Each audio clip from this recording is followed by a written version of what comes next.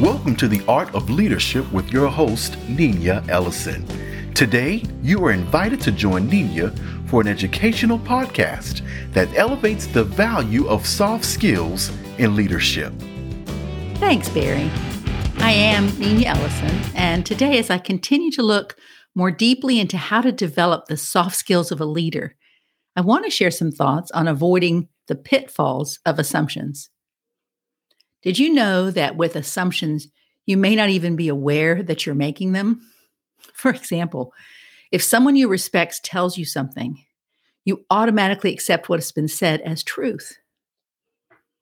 Another example of this can be seen when you start thinking you're not doing a good job just because your work hasn't been called out for its excellence. Just because you can't immediately see something or hear something doesn't mean it isn't happening. I remember going to a concert at a coliseum, a huge coliseum that seated thousands and thousands of people, and the doors hadn't opened yet, so there were people everywhere waiting in anticipation. And then I noticed just a few feet from me was a man with his back to me. But like those all around me, we could hear his voice as he shouted into his speakerphone, "You're late." "No, I'm not late." "Well, you're not here." And with the hand that wasn't holding the phone, I could see him emphasizing his angry words with his arm moving up and down. "Yes, I am here." Just then, I noticed a woman with her back to me as well, facing the opposite direction of the man. And although I couldn't hear her words, she too was using her free hand to gesture in frustration. "I told you to meet me at the north entrance of the Coliseum." "I am at the north entrance of the Coliseum." And I just couldn't help myself. I slipped in between people, getting closer to the woman. Tapping her on the shoulder, I shared two words that would change the assumptions that were being lofted back and forth. The two words? Turn around. Turn around. And then I opened up my hand towards the gentleman that still had his back to us. Perhaps one of the biggest assumptions that we make is that effective communication is happening or has happened.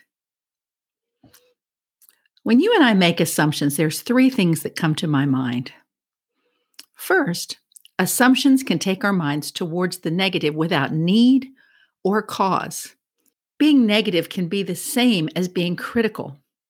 And I can still recall that moment in my life when it hit me that as a leader, I was falling into the trap of being critical rather than thinking critically. And there's a huge difference between the two. The second thought that comes to mind is that assumptions can decrease our ability to relate well to others. When you assume that you already know how a person is thinking and feeling, you are much less likely to listen to what they are saying, to seek to understand their perspective.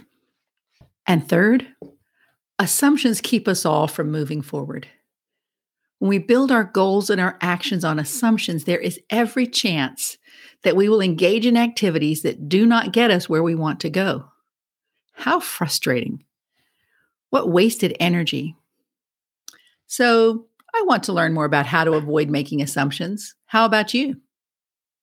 If you agree, if you're nodding your head as I speak, you, like I, have just taken a step in agreement that assumptions are a part of your life, a part of your leadership.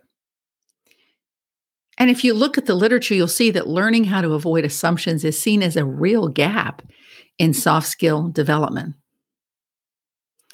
And learning more about the impact of assumptions, one of the tools that I find so helpful is the RED model of critical thinking. This is a tool you can use for your own thinking. It can also be powerful when you're working with others. And it's such a simple tool. R, recognize assumptions. E, evaluate arguments. And D, draw conclusions. One of the ways that I learned to dig into recognizing assumptions is to go line by line, either in a written message or in my notes from a conversation. And I ask questions about the truth of the content, the evidence there is to prove it, and what are the viewpoints? Is the content logical? As we look at this RED tool, let me share an example today. Let's say there are two colleagues who are not communicating well and the tension is mounting. Finally, colleague 1 reports colleague 2 to their direct supervisor saying, colleague 2 needs to be removed from their current position. In this red process, I pause and I write out a statement that reflects what's being evaluated. And so at the top of my page, I've written colleague number 2 needs to be removed from their current position. So then I need to ask, is this true? And perhaps to keep an open mind, my response could be maybe, as I start to understand what assumptions are being made.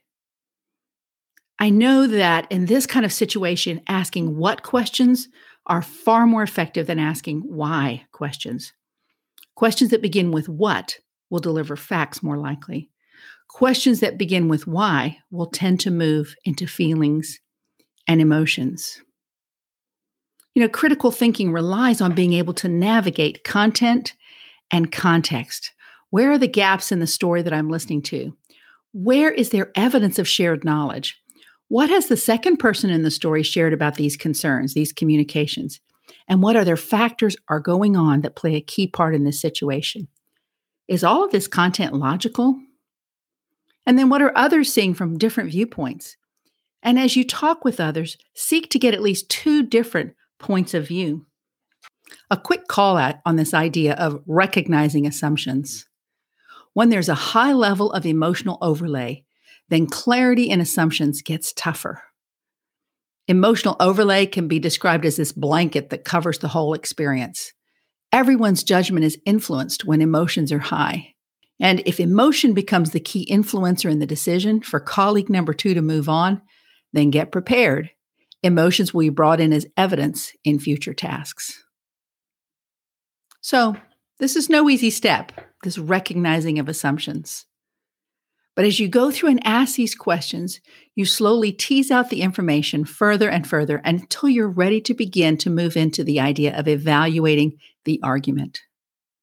Which means looking for clues that the argument is supported by fair and balanced information, and that the information being shared is relevant and reliable. And again, I've got to call out the level of emotions. If the tone when you're evaluating the arguments becomes overly dramatic or emotional, be aware that biases such as confirmation bias are being reinforced. What's confirmation bias? Well, for those who are in support of colleague number 1, they will lean towards seeking information that confirms their point of view. All information will be interpreted through the lens of their existing ideas. And often the same confirmation bias is evident with those who support colleague number 2. So during this step of critical thinking, finding someone who has a different opinion that they're willing to share will bring an important balance to the evaluation process. If confirmation bias rules, you may find that this is a roadblock. One of the concepts that I use here when seeking to find a path to evaluate and address the impact of bias is I use the if-then statement. If the communication shared lacks heavy emotional overlay and the facts have been validated, then we are ready to draw conclusions. On the other hand, if the communication shared has heavy emotional overlay and there's still some vagary around the facts being shared, then more evaluation is needed. If the emails shared only bring one point of view, but upon exploration an opposing point of view exists, then more evaluation is needed. If the information gap noted has significance to the decision, then we can't move forward to drawing conclusions until the gap is filled. It must be filled before moving forward. And filling gaps with facts rather than assumptions takes time and energy. But it will save you time when you get to the final step of the red model, which is drawing your conclusions. So back to the if-then statements. If we complete our evaluation, then we are ready to move forward to drawing a conclusion. By the way, if time wasn't taken for full agreement on the original statement, you will not be successful in drawing conclusions.